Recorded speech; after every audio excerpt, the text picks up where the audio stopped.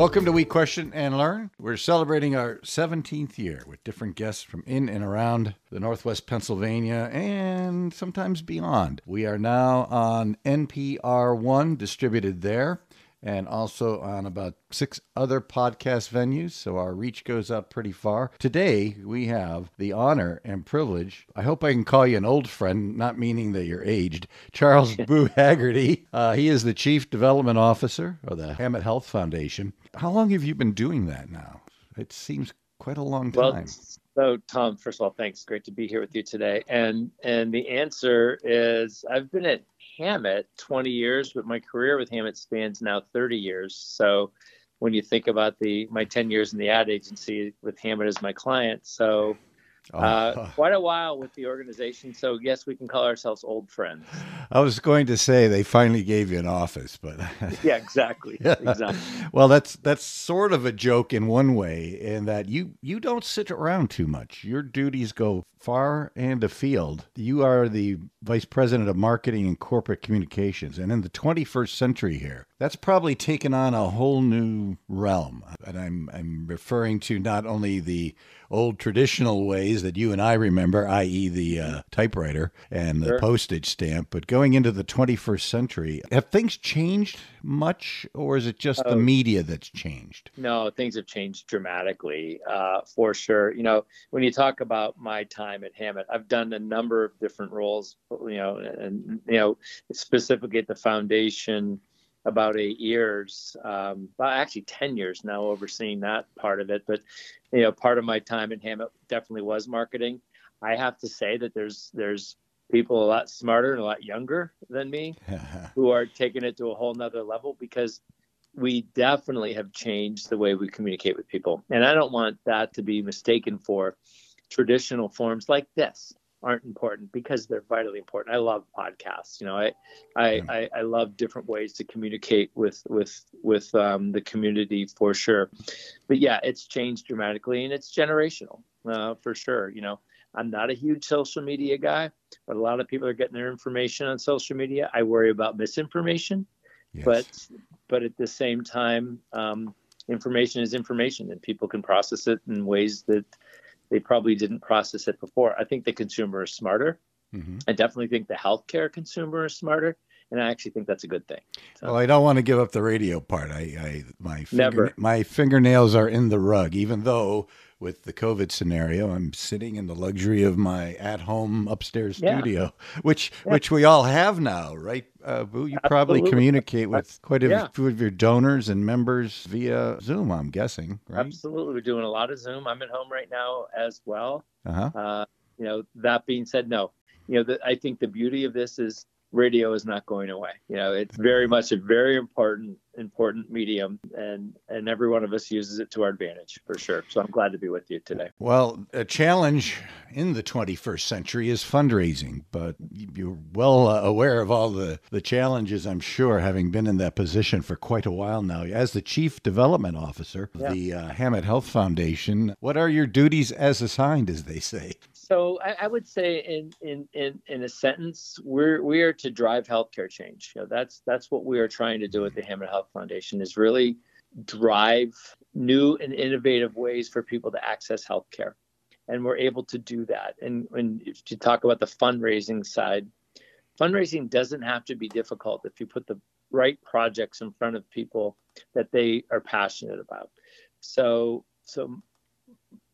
my biggest challenge, I would say, Tom, and COVID just screamed the inequities, right? But 2020 has been a year where we've really seen firsthand the inequities of the distribution of healthcare, and we want to change that, and in many different forms. We want everyone to have access to a physician, regardless of their zip code, regardless of their address, regardless of their race, ethnicity, gender. We want everybody to have access to healthcare, and we don't have an equitable access of healthcare.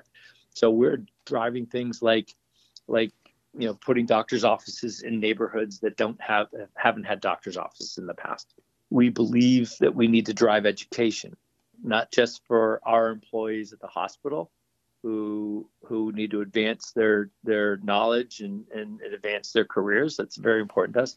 But for members of our community who don't see themselves as healthcare workers, we are in the process right now of being the major force behind the renovation of Wayne School. Inside Wayne School at 6th and East Avenue, this spring, we will see a rebirth of that school. And then the first floor will be the Erie Center for Arts and Technology. It's a arts and technological program for students and high school graduates who need a little something extra, need a little boost. And inside ECAT, we'll have programs that are mentoring high school students, but we'll have programs that are teaching a trade at no cost to the student. We'll do medical assistant training. We're looking at insurance coding. We're looking at some other things. We're working with the trades right now. So I'm the board chair of that, and our foundation is a major investor in ECAT. The second floor of that building will be the United Way of Erie County, which they're moving their corporate offices into Wayne School. But also on the second floor is Primary Health Network, which is a federally qualified health center. It's in the basement of that building. It'll be moving up to the second floor, doubling their square footage, adding practitioners, and taking care of the healthcare needs of that neighborhood. And then the third floor, probably one of the things that I'm most proud of that we were able to get accomplished this year is we're starting a school of nursing. And it's an RN program. It's going to be called the UPMC Jameson School of Nursing at UPMC Hammett. And inside that will be 58 students starting an RN program. And they're probably that non-traditional nursing student. It's someone who sees themselves as a nurse, but maybe doesn't see themselves at a 4-year college. So we're going to be able to put them in this hospital-trained nursing program.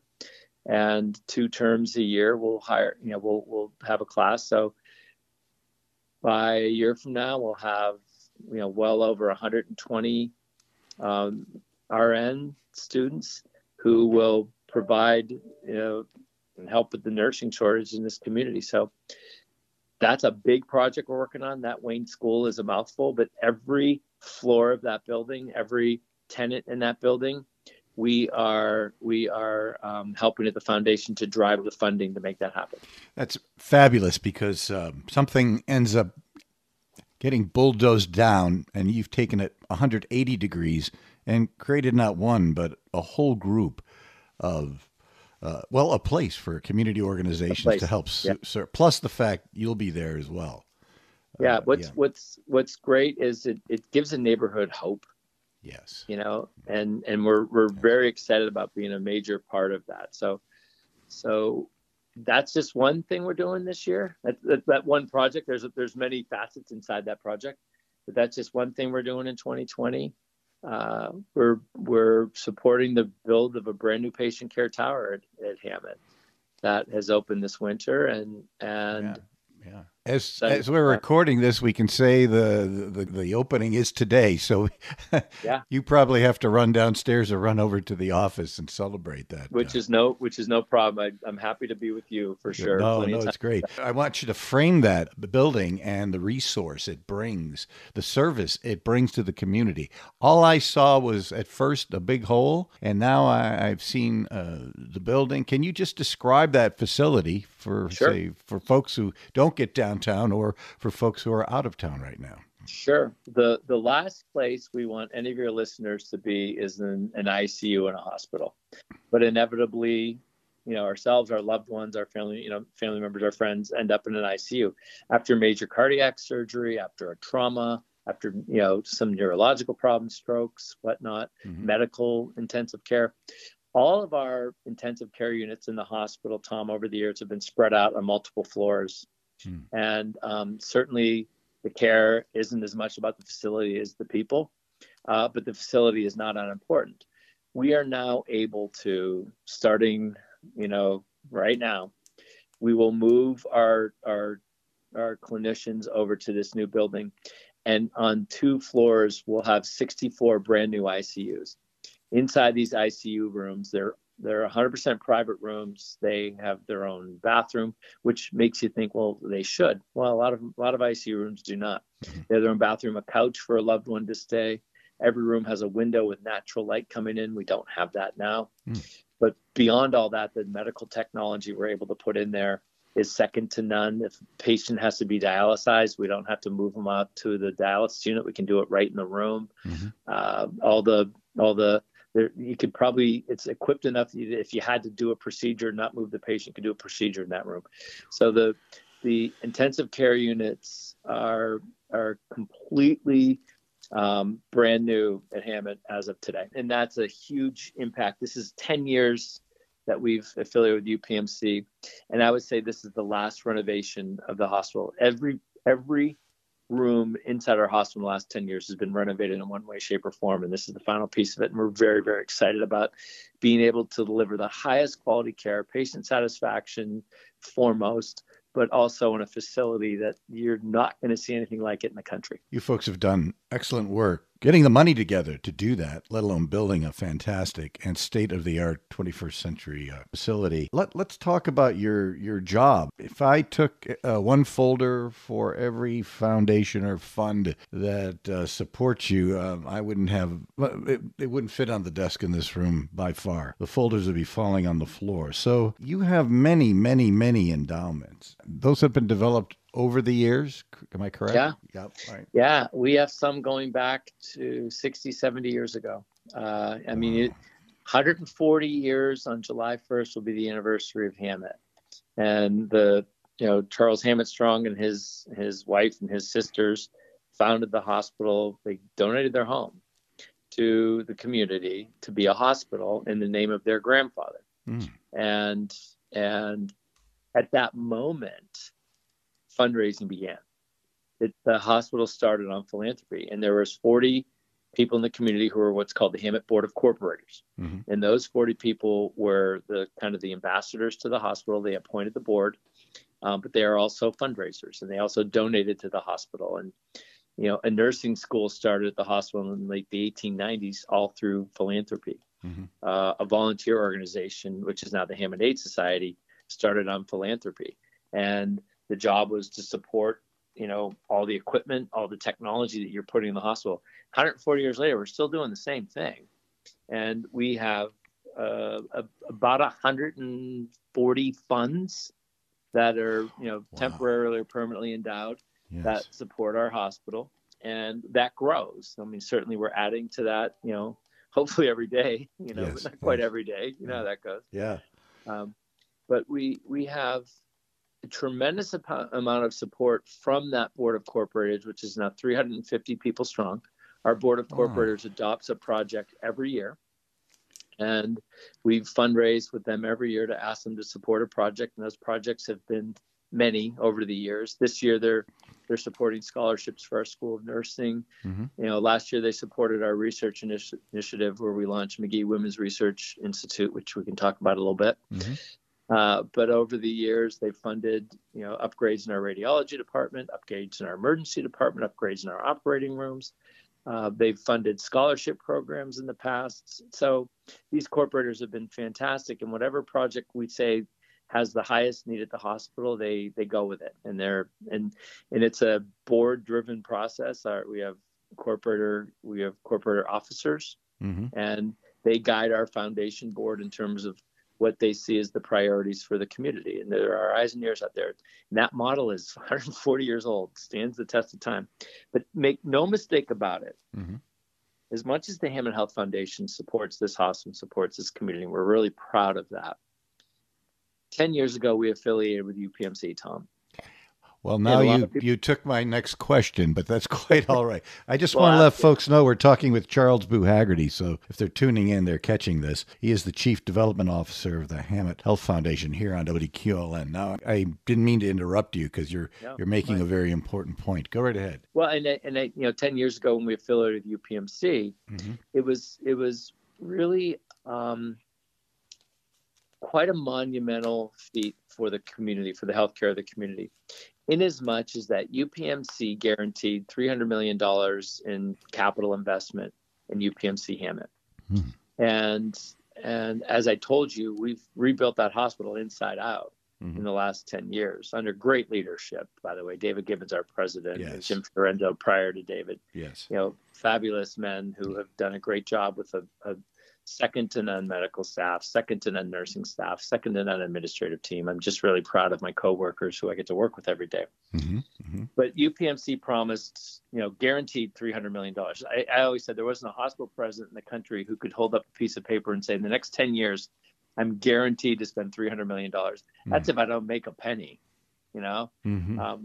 Make no mistake, we have margins we have to hit. But for the, $300 million guaranteed. When the towers ribbon is cut today, Tom, Mm-hmm. it'll be over $400 million in investment. Wow. In this community. In Erie, PA. And that's not counting payroll, utilities, all the infrastructure, the spinoff, that's just people delivering, bringing things to you. I mean, that's a spider web that encompasses all the way back down to Pittsburgh. Yeah, it costs $2 million a day to run the hospital, and that's.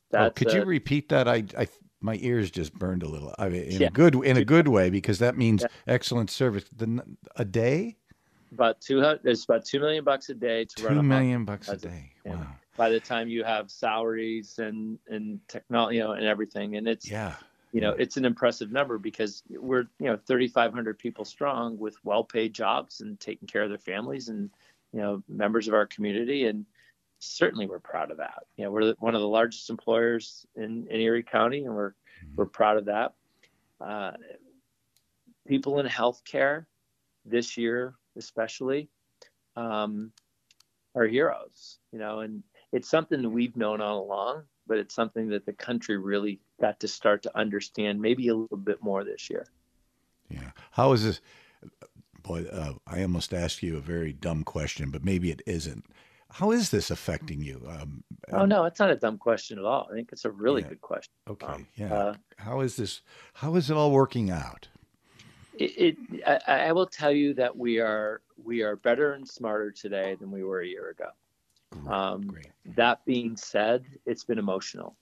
I would, I don't want to speak for my coworkers and my colleagues. I'm fortunate enough that as an administrator of the hospital, I get to round a lot and I get to talk to the employees and just thank them for the job well done.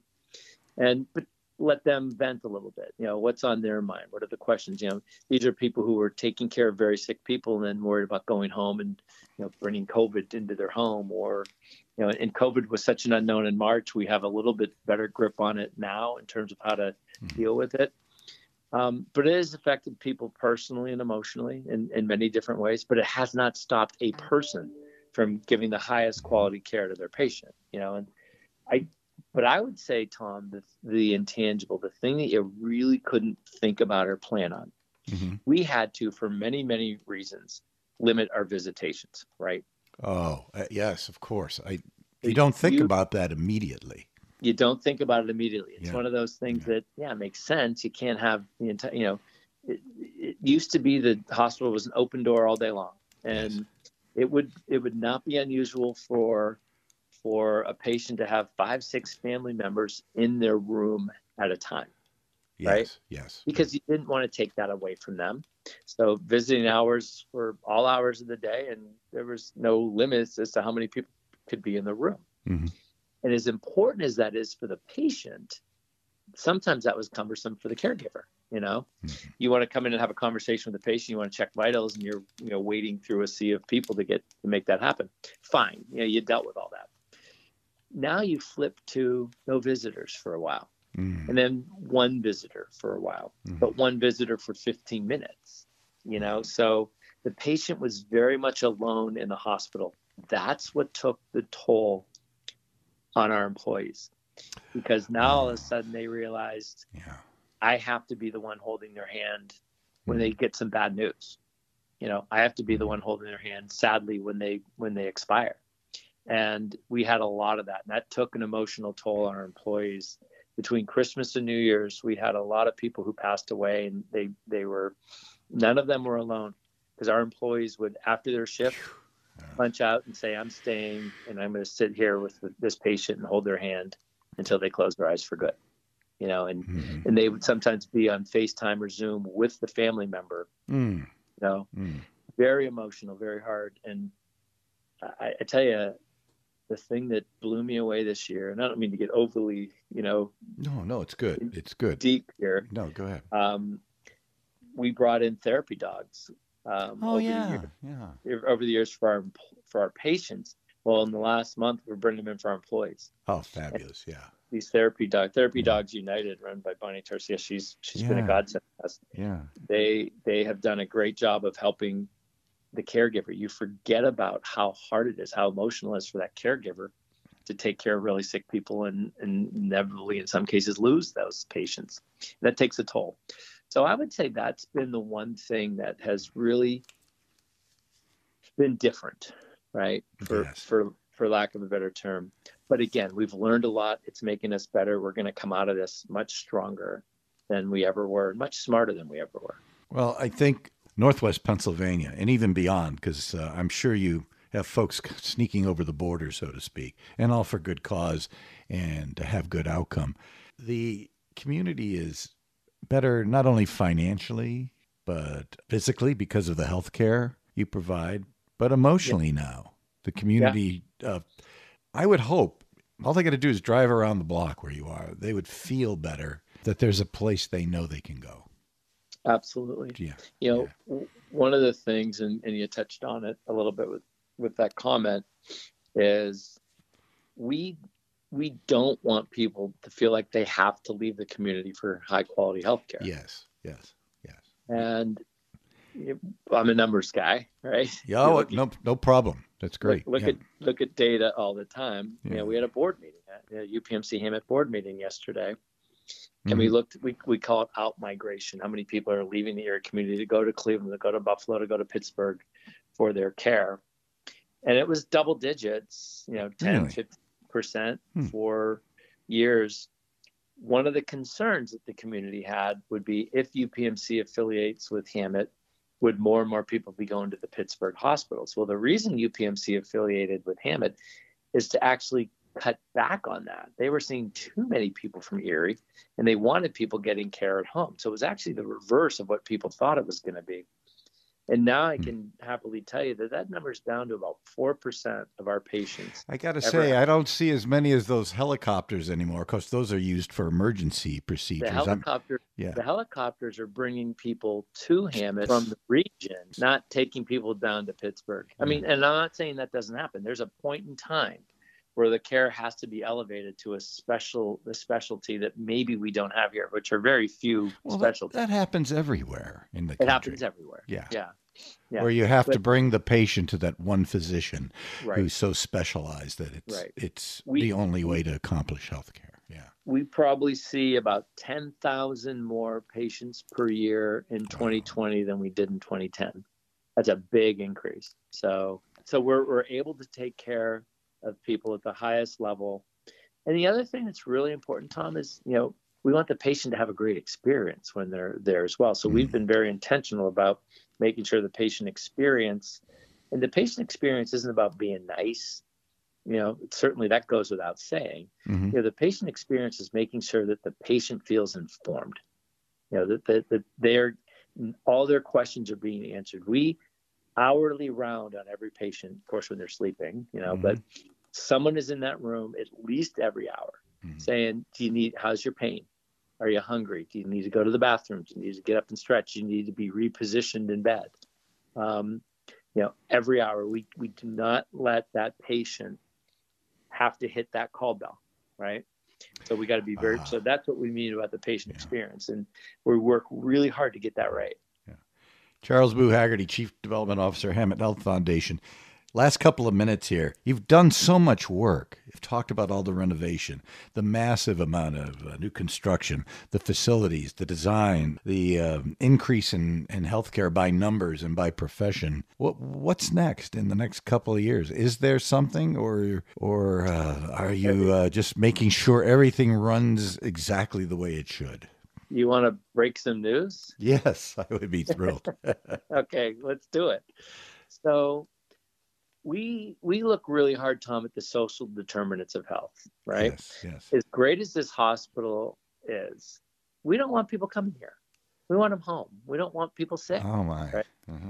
And social determinants of health are many things, but basically, what are the barriers that people need to knock down to stay healthy? And we took the unhealthiest zip code in the city. Mm-hmm. Unhealthiest isn't a negative term. I don't want it to sound that way, but just the greatest need. You determine the greatest need. Yeah. Thank you, Tom. You should be on my side. Anytime. I'm retired. I'm available for any part-time work. The greatest need.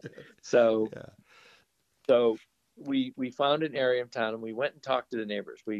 Our foundation worked with Erie Insurance in the city of Erie, and Primary Health Network, and UPMC for You, which is the Medicaid side of our health plan. Mm-hmm. And we put some money together, and we hired people in the community. It's called the Count Me In Initiative. And we knocked on doors, mm-hmm. and we talked to 800 people. And we said, what are the things getting in the way of your health, right? Mm. Access to a physician, a good paying job, mm-hmm. and mm-hmm. better housing. Yes. So we're taking care of access to a physician by putting physicians' offices in their neighborhoods. A lot of work to do there, but that's what we're doing. The second is education. We're starting a school of nursing. We've started this Erie Center of Arts and Technology where we can get training to people at no cost to them, and they can go into a family sustaining wage job, right? Because training is important. And then housing. Well, what do you do about that? Well, we're going to start to partner with like-minded organizations and invest in housing. And by doing so, that's phenomenal. Yeah, the environment means everything. Yes. What's the air you're breathing? What's or is it cool enough in the summertime, warm enough in the wintertime? But with some of these places that some folks are living in, at no fault of theirs, it's all they can afford. It's broken windows, it's no ventilation, it's no air conditioning, the heat doesn't work in the winter, and it's not the right environment for people to stay healthy. Period. We have to create that. So that's our next thing. So there's no rest. We have so much work to do. Nothing stops. Unfortunately, something has to stop here, and this is the dilemma of broadcast, these little 30-minute spigots we have. And I want to thank you heartily, Charles Boo Haggerty, Chief Development Officer of the Hammett Health Foundation, because I did learn something today. And thank you for the outlook into the years upcoming as to what UPMC Hammett will be doing in the community. So please accept my thanks today. Thank you, Tom. I appreciate you very much and being part of this. And I'm always willing to come back and talk to you. You know that. Anytime you need me, I love talking about this great stuff in this great community. Well, you have a guaranteed spot. Thank you again.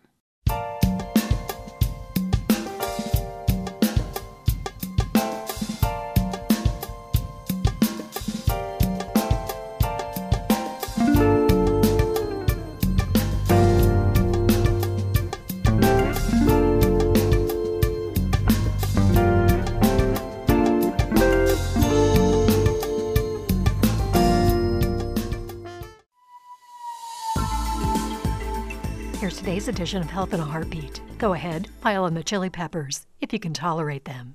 It just might help your heart stay healthy. Findings by researchers in Italy suggest that regular consumption of chili peppers may reduce the long-term risk of death from cardiovascular disease.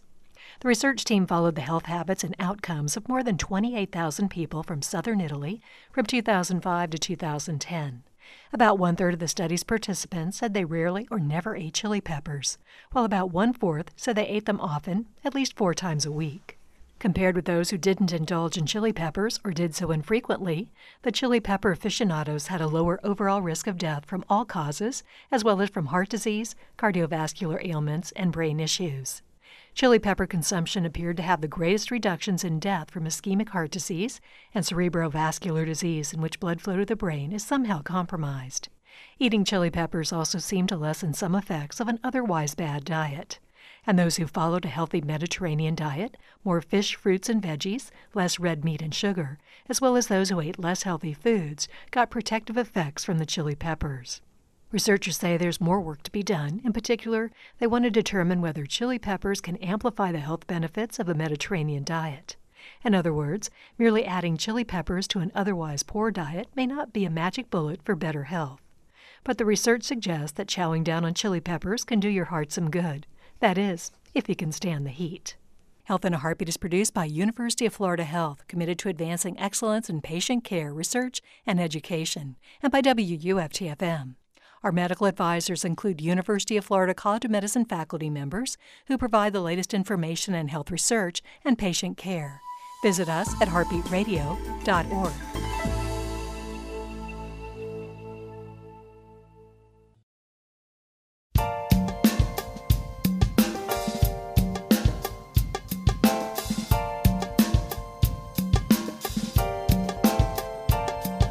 Welcome to We Question and Learn. This is Tom Pies. We're celebrating our 17th year here on the air on WQLN Radio. Hard to believe 2021 snuck up on us.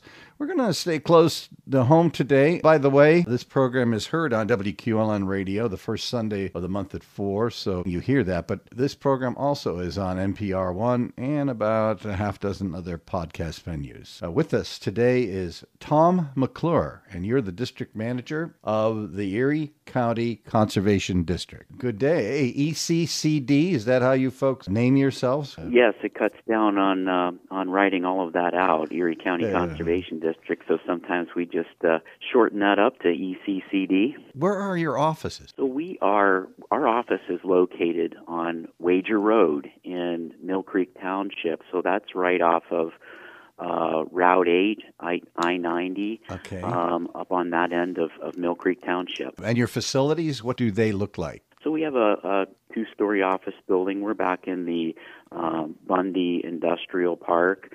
So we have an office building and nature center facility here, and we're connected to a larger property that we call Headwaters Park, a public access park, outdoor recreation area with hiking trails and things like that. No offense, I think that's somewhat of a... You don't want it to be a secret. Let's do some PR on that. How long has that been there? Well, it's been around... this office facility was built in 2003. Okay. We used to be located in Waterford, but this building was built in 2003. Prior to that, in the late 90s, so like 1995, 96, the early stages of the park began. So we have been in this area for some time. But yeah, we try to get the word out that there is another park for people to enjoy, bring their families out, do a small hike. We've got about 2.5 miles of trails currently, and just this last year, we completed construction on a trail expansion project. We got a nice grant through the state. We call it DCNR, the Department of Conservation and Natural Resources. And with help from them and the County of Erie, we were able to put in about 1,200 feet of new trail, which includes a beautiful boardwalk area that extends out into this wetland area of the park, an area that we didn't really have access to before, but we do now. That's fabulous. Is it open in winter? It is open in winter. Now we don't do any trail maintenance during the winter months, but Sure. that would be great for anyone who is into cross-country skiing or snowshoeing if we do get some snow accumulation. But on a day like today, trails are open and might be a little slippery in spots, but we're open year-round and from dawn to dusk every day. That's fabulous. We're talking to Tom McClure, District Manager of the Erie County Conservation District on We Question and Learn today. You folks are just not into that area as maintenance. You have a good deal, a large number of responsibilities. And if you could you outline what your main duties are as an organization in this community? Sure. Sure, absolutely. Just a bit of a background. Mm-hmm. What a conservation district is. Conservation districts go back to the 1930s. If we remember our history books with the Dust Bowl from the Midwest, that event was really the genesis for the conservation movement in the United States, and how to cooperate with government and landowners and farmers, how to conserve our soil resource and our water resource. And in fact, conservation districts exist around the country. Sometimes they're known as soil and water conservation districts. Mm-hmm. Here in the Commonwealth, we're just known as conservation districts. And we here in Erie County, we are one of 66 conservation districts in Pennsylvania. And really, our main duties center around erosion and what we call sediment loss, or we're talking about the soil loss, issues like that occur within our county borders. So we like to see the soil remain on the ground and where it's at, and not into our streams, because in Pennsylvania, sediment or dirt or soil, whatever we want to call it, when that enters a stream, it is a pollutant and can cause harm to our wildlife and our ecosystems. How many folks work in your organization? So right now we have, including myself, we have 8 staff here that work in different programs. We have some technicians that deal with, we talk about earth moving, construction activities in the county. Those environmental permits come through our office. And so we need to review those, make sure everything's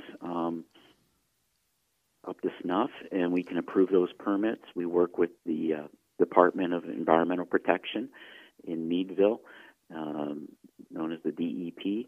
And so we partner with them on getting these permits through our office and out the door, so people can start their projects. Now, under your categories, one is, I believe, agriculture. How do you interface with folks in that industry? So really, like I said before, conservation districts were started by farmers, and that was the case here in Erie County. Our organization started back in 1949. A group of concerned farmers who wanted to preserve and conserve their lands started the district. So when we work with farmers, our main concern is, at least with the livestock operations, we want to see farmers keep the manure in place and not in our streams. And so we can offer technical assistance to those folks, work with them on what's called manure management or nutrient management. Mm-hmm. Those are some buzzwords in our industry, and help them have better barnyards.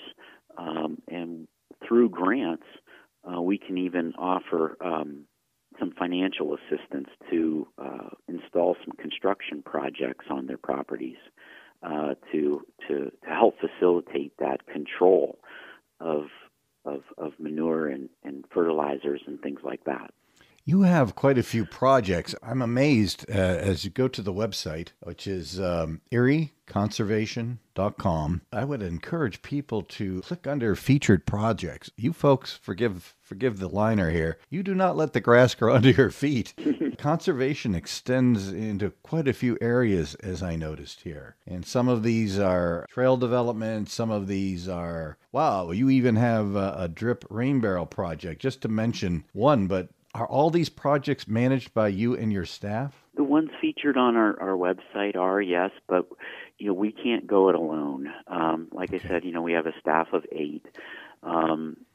So we do rely on partners. to get some of these projects done. And, some of the projects that we've done over the years, putting conservation on the ground, we did a stream rehabilitation project through Frontier Park and Cascade Creek. So that took a lot of partnerships to accomplish. We've done some other farm projects in the Northeast area, Northeast Township.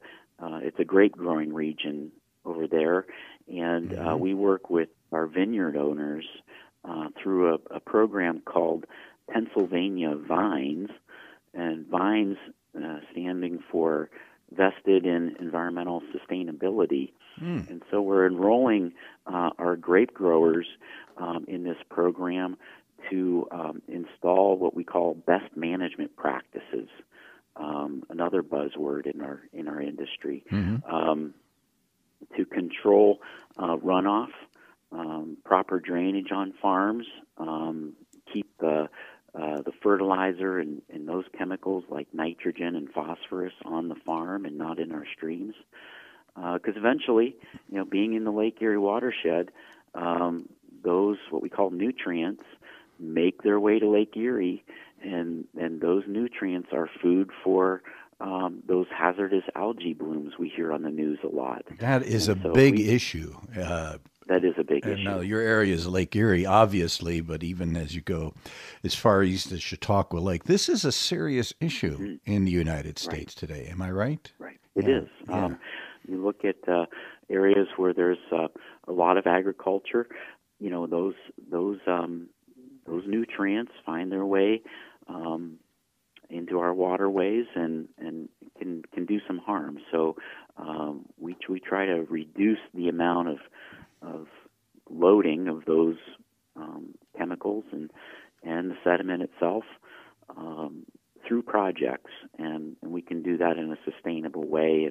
And again, it takes partnerships with landowners to accomplish those things. Forgive a second pun. You do a lot of seed planting in another way. You are involved with children and education, middle school and higher, on all sorts of fronts. You folks do an incredible amount of work in that area. Tell us a little bit about some of the programs that come to mind. Sure. We have a pretty robust environmental education program here.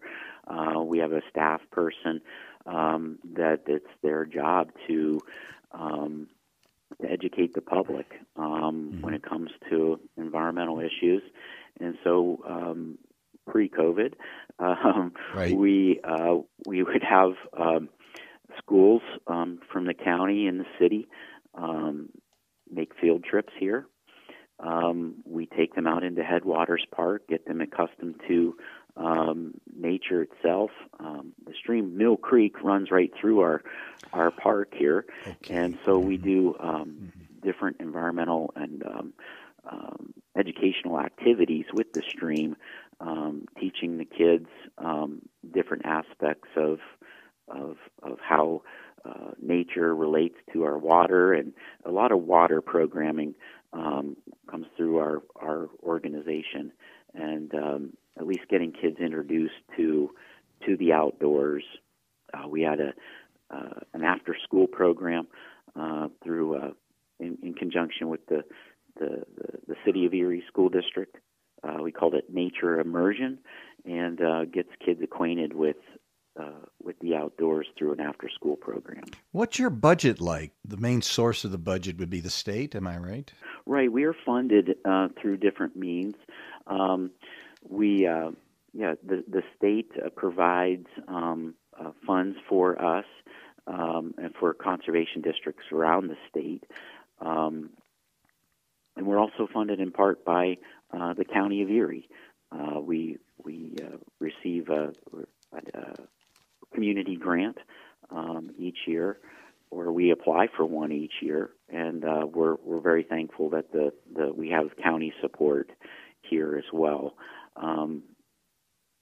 Talking about our environmental education program, there's always not a lot of funding for that, so we do have to do a bit of fundraising for that program. and we accomplish that in part, through grants, and then also we offer an annual seedling sale or a tree sale that helps us promote some of that education effort.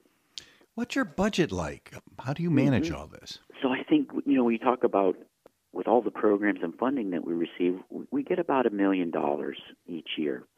And a lot of that is, restricted program funds.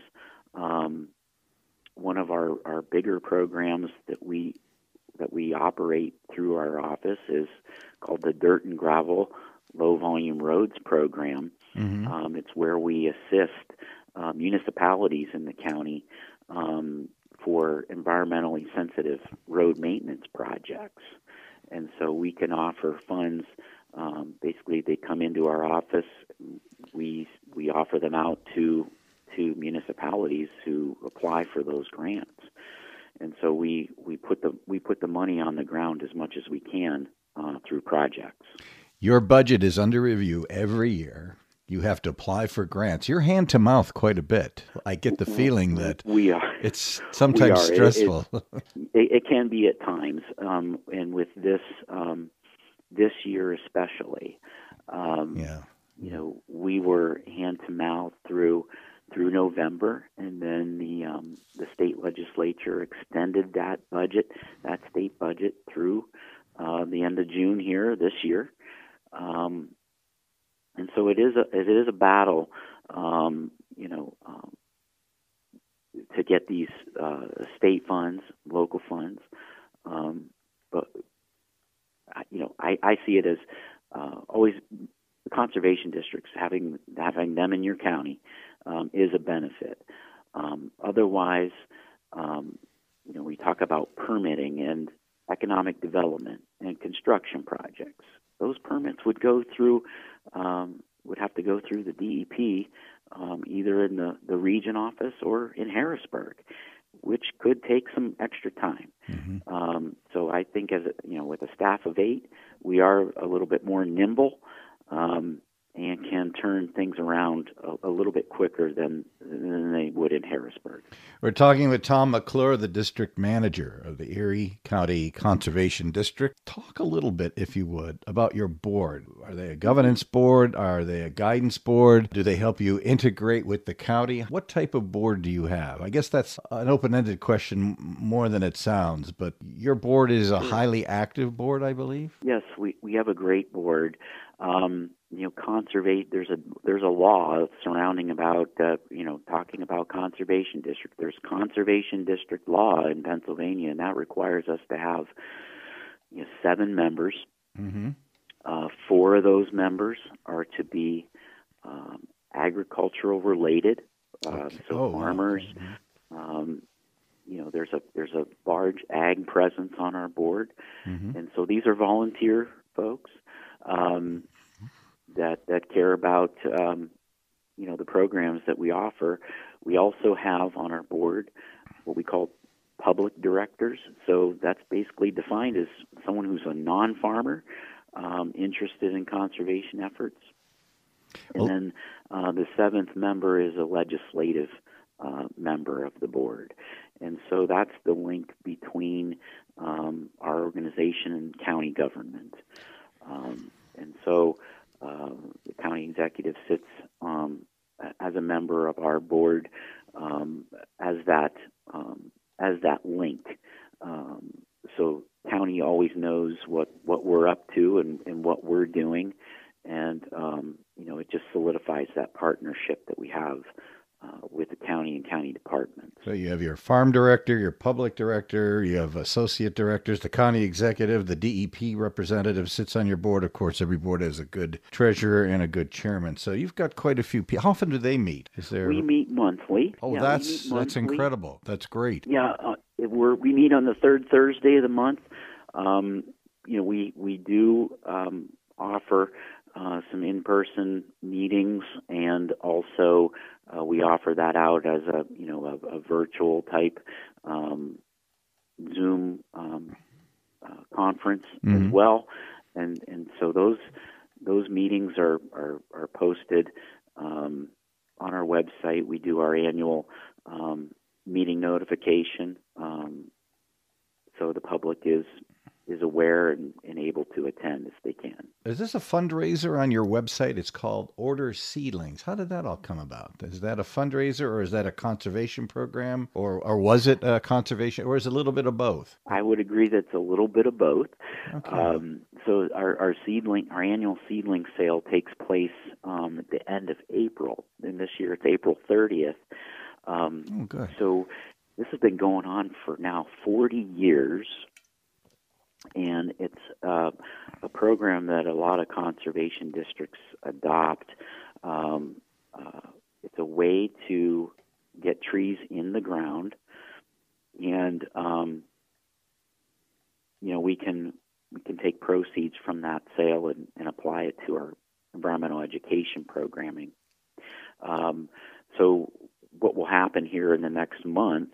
We'll have an order form published and sent out to folks on our mailing list, or then we post that on our website, and you can take a look at that, print it out for yourself, and either order online through the online store, or you can mail your order form and payment in to the district here, and we'll get that process. That's an event, or I should say a program that benefits everyone in the community, one way or the other, especially over the long run.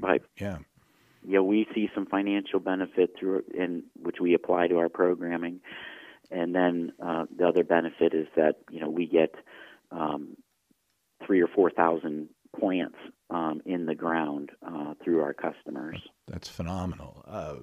Speaking of planning, your whole board gets together, your whole staff gets together. How do you determine, and of course you're probably involved with the state on this, how do you determine what you're going to do in the next, say, 1 or 2 years, or even farther out than that? Mm-hmm. So we try to get together every 5 years and review our strategic plan. Okay. And so, yes, there is a lot of planning involved. We lay out our goals, our long-term goals, our short-term goals, our annual goals, and it does take a lot too. It takes a lot of staff input, it takes a lot of board input, and it takes a lot of, our partner or volunteer input from the community to provide direction for us. And so we try to do that exercise every 5 years and review those annually to make sure we're heading in the right direction. One of your resources is the Regional Science Consortium, which one of our great partners. Yes. Yeah, nonprofit. Are they still up at the Tom Ridge Center? Yes, they are. They are, and I've been there. And as part of the Tom Ridge Center, they had a little lab going there and some nice offices. Mm-hmm. Unfortunately, we're sort of under quarantine here, but you need to have data and information in order to do programs, and they do quite a few research projects, I believe. And they also do education, I believe. Is that right? A lot of both. Yeah. A lot of both. They're a great resource. We're glad to be in touch with them. There's a lot of give and take on. It's a two-way street when you talk about partnerships, especially with an organization like that. They need us, that we need them to roll out a lot of these educational programs. We lean on them for data when we talk about, our hazardous algae bloom issues that we have in the county and on Presque Isle and Lake Erie in general. So yeah, we assist where we can with a partner like the Regional Science Consortium, and it's a good two-way street there. And they have over a dozen very important organizations all tied in with them. So that's the big outreach. So you folks are, if I could say this, are all coordinated? You seem to be all working together. At least we try to. Yes, we have the same vision, and we all are good at our own special talents. and then when we put those together, we can accomplish great things. In the last few minutes here, you mentioned you do a 5-year plan, or every 5 years you get together and determine your mission, vision, etc. Right. Is that meeting coming up, or are you a little ways off? I guess the big question is, where do you see your organization going in the next few years? Or is it, let's just make sure we do everything we do now as well as we can and do it correctly? There's a lot of fine-tuning that we can do. But main goals would be, or changes in direction would be to get more what I call putting conservation on the ground. And that's through projects. And so we'd like to see more projects that do what they're intended to do. Keep the soil on the land, keep the nutrients out of the water, and so with that gives the public a good visual of what we do. And so I'd like to see a lot more projects being placed on the ground, and that takes grant money, that takes cooperation and partnerships. And I'd also like to see, with our expansion of not only our trail network here at the park, expansion of our environmental education program. We've got a lot of resources here in this building. I'd like to get that out and share that with the public with more through more nature type programs. Well, this is the part where we ask you to let people know how they can find you, maybe drop a notice to what your next project is, phone number, website. How can someone being inspired by your comments today, how can people help you? Well, you can always pick up the phone. Yeah. Our phone number here at the district is 814-825-6403. You can always find us online at www.erieconservation.com. Excellent. And you can always send an email to info@erieconservation.com. Well, that's an easy get a response there. Easy name to remember, erieconservation.com. Right. They'll find everything they need to know, and maybe they can pop on the site and review some of the topics that you covered. What a great honor to have you here, Tom McClure, the district manager, and we really appreciate you having me. My gosh, it's I think it's you're not a best kept secret, but a little PR relative to the investment that your organization is helping the community make in keeping us green, keeping us healthy in the long run. And the Erie County Conservation District, I believe, is a good investment. And if people would just like to learn more, they know how to find you. Go to erieconservation.com. I think they'll be not surprised, but they'll be gratified to see all your projects, all your outreach, to look at your board, to see your relationship with many of the major conservation entities in the community, and of course, folks that live and work here and depend on our environment to make a living. Very good. Hey, yeah, thank you. Great. You can hire me now as your PR guy. I'm Right. kidding. I'm teasing. Because I know you have some well-grounded and highly educated and totally motivated staff. Tom McClure, thank you for joining us on We Question and Learn today. Thank you. Thanks for having me.